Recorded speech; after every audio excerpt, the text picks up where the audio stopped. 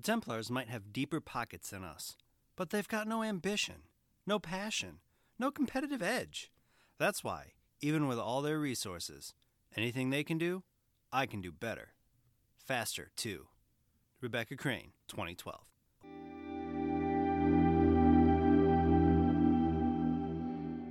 Hello and welcome to Visions of the Past. My name is Andrew, and I'm the host of this Assassin's Creed lore podcast. This is episode 45, and today we're going to talk about Rebecca Crane.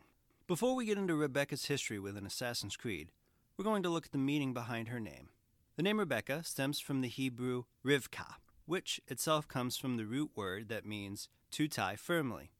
In the Old Testament, Rebecca is the wife of Isaac and the mother of Jacob and Esau. Her last name, Crane, as a surname, originates from the Middle Dutch word crane, the Old English words cran, kran, and kren, along with the German crane or kranick. These all referred to the bird that is called the crane, and may have been a nickname for a tall, gangly, or long-legged person. Within the Assassin's Creed universe, Rebecca is a popular character who appears in many stories, books, and games. Her first appearance is in Assassin's Creed II, where she was voiced by Eliza Jane Schneider. Eliza reprised the role in Assassin's Creed Brotherhood, Assassin's Creed Revelations, Assassin's Creed III, Assassin's Creed IV Black Flag, and Assassin's Creed Syndicate. The character of Rebecca also appeared in the Assassin's Creed Initiate websites and the novel Assassin's Creed The Last Descendants, Tomb of the Khan. She is also announced to be in the Tokyo 21 expansion of the board game, Assassin's Creed Brotherhood of Venice. Rebecca was born on February 3, 1984, but not much else is known about her before she joined the Assassin Brotherhood. What is known is that Rebecca was into extreme sports like snowboarding and skydiving. Fortunately, she broke her leg, but used the opportunity to learn computer code, going so far as to explain it later to be as exhilarating as the sports she used to partake in. The exact date of Rebecca's recruitment into the Assassin Brotherhood is unknown, but sometime after she was recruited, she was responsible for bringing in Sean Hastings.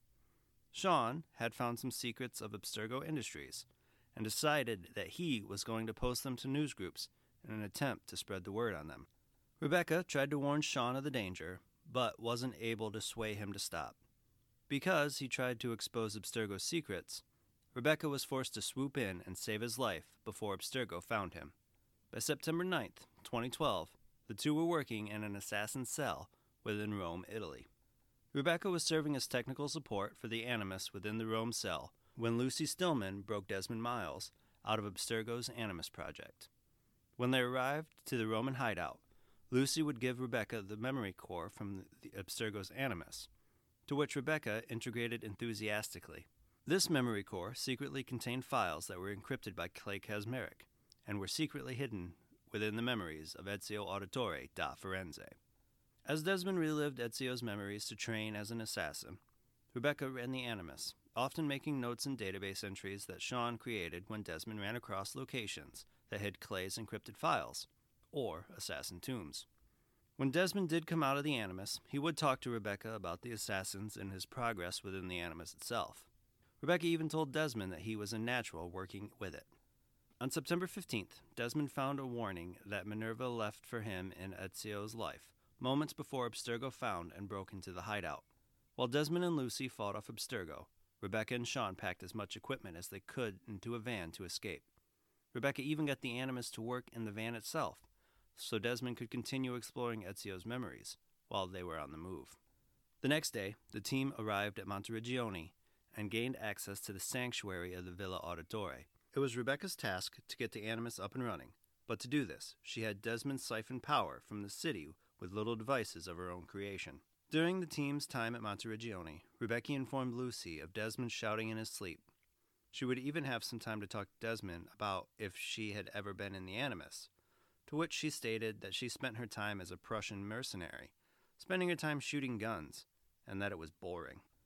On October 10th, 2012, the team would head back to Rome to receive Ezio's Apple of Eden from the Colosseum vault.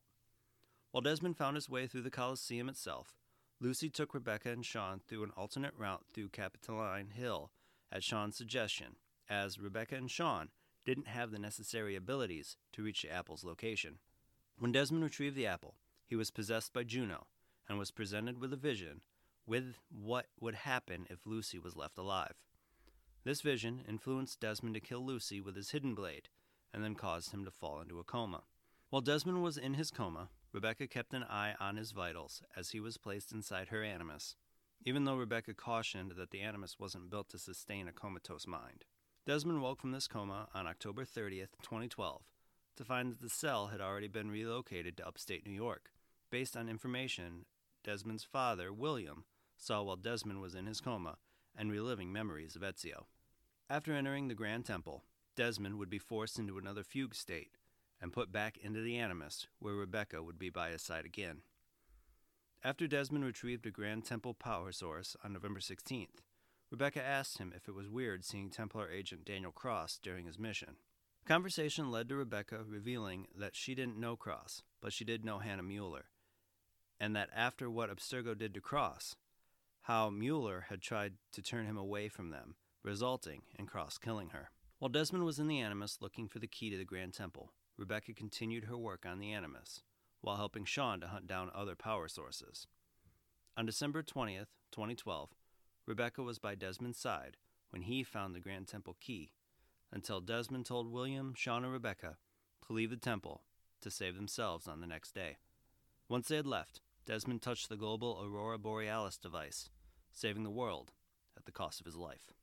Sometime in 2013, the assassins decided on a mission to recover what they could of Desmond's body and figure out what Abstergo was doing with his DNA. This led Rebecca to going undercover at Abstergo Entertainment in Montreal as a data courier. During this time, the assassin's inside man was revealed as John Standish, a follower of Juno who wanted to find a body for her. After John was killed trying to help Juno out of the gray, Rebecca reached out to the analysts that collected the data for the assassins, claiming that if the analysts wanted to continue their project, that they were willing as well.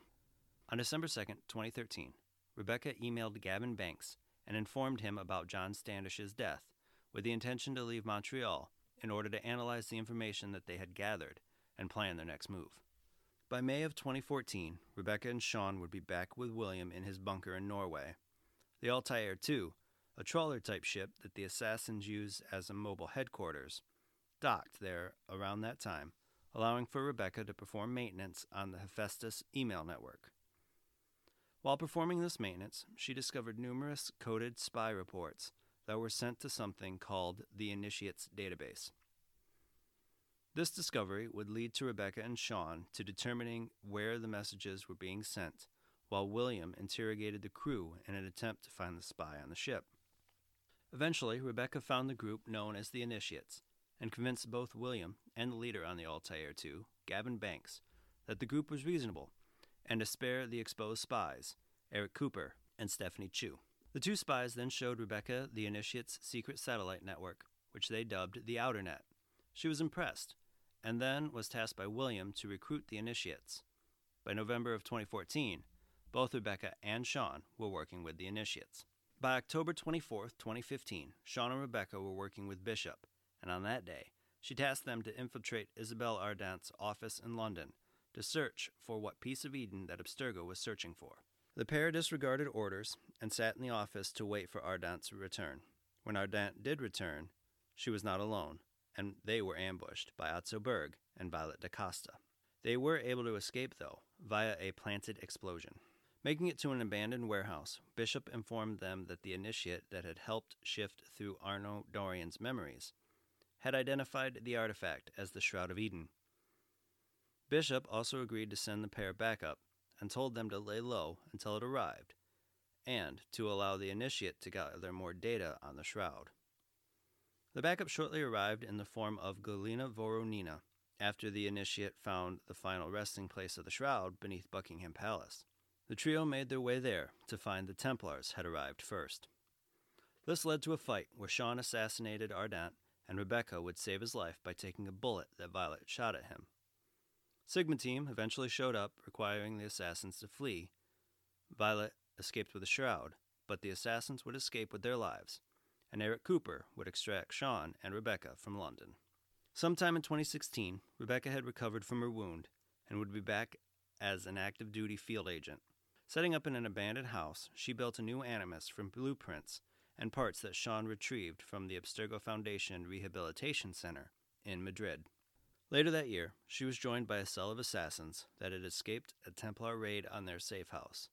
She then assisted one of the assassins, Owen Myers, in reliving the memories of his Chinese ancestor, Zhang Zi, as they searched for pieces of the Trident of Eden, until she was forced to leave on her own mission. Rebecca is often seen as one of the linchpins of the modern-day story of Assassin's Creed, appearing in multiple games for over 6 years. In most of her appearances throughout the series, she has been seen with Sean Hastings, to the point that at times it seems strange to see one without the other. They do have a lot of fun banter between each other, most notably in Assassin's Creed 2 and Assassin's Creed Brotherhood. My favorite of which comes in Brotherhood, where after explaining how she enjoyed coding as much as she did jumping from a helicopter, Sean told her to get her adrenal glands checked, as that was not normal. Even though she is often seen with Sean, that doesn't make her any less important. Without Rebecca, Desmond would not be able to get through his time in the Animus, as her expertise in the systems of the Animus kept him as safe as could be with that kind of machine. She has an outgoing personality, but even so has a serious side to her, especially when it came to her team's safety. It's this personality and her memorable lines that drew me to the character.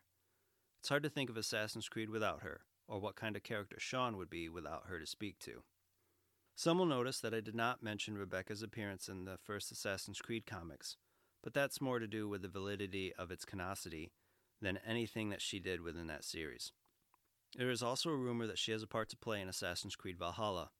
While I couldn't find a reputable source to confirm it, I did see Eliza Jane Schneider was listed on IMDb to reprise the role of Rebecca in Valhalla, and I won't be surprised to see her show up, or at least mentioned in passing or in email, as Rebecca has been announced to be part of the Tokyo 21 expansion of Assassin's Creed, Brotherhood of Venice. Thank you for joining me today. Be sure to tune in every Tuesday for new episodes. If you love the Visions of the Past podcast, I'd love for you to subscribe, rate, and give a review on Apple Podcasts. If you have any questions about Assassin's Creed or topics that you'd like me to cover, please feel free to hit me up on Twitter and Instagram at visions_AC, and you can find those links in this episode's show notes. Until next time, my assassin friends, make sure to follow the Creed, and to those Templars listening, may that Father of Understanding guide you.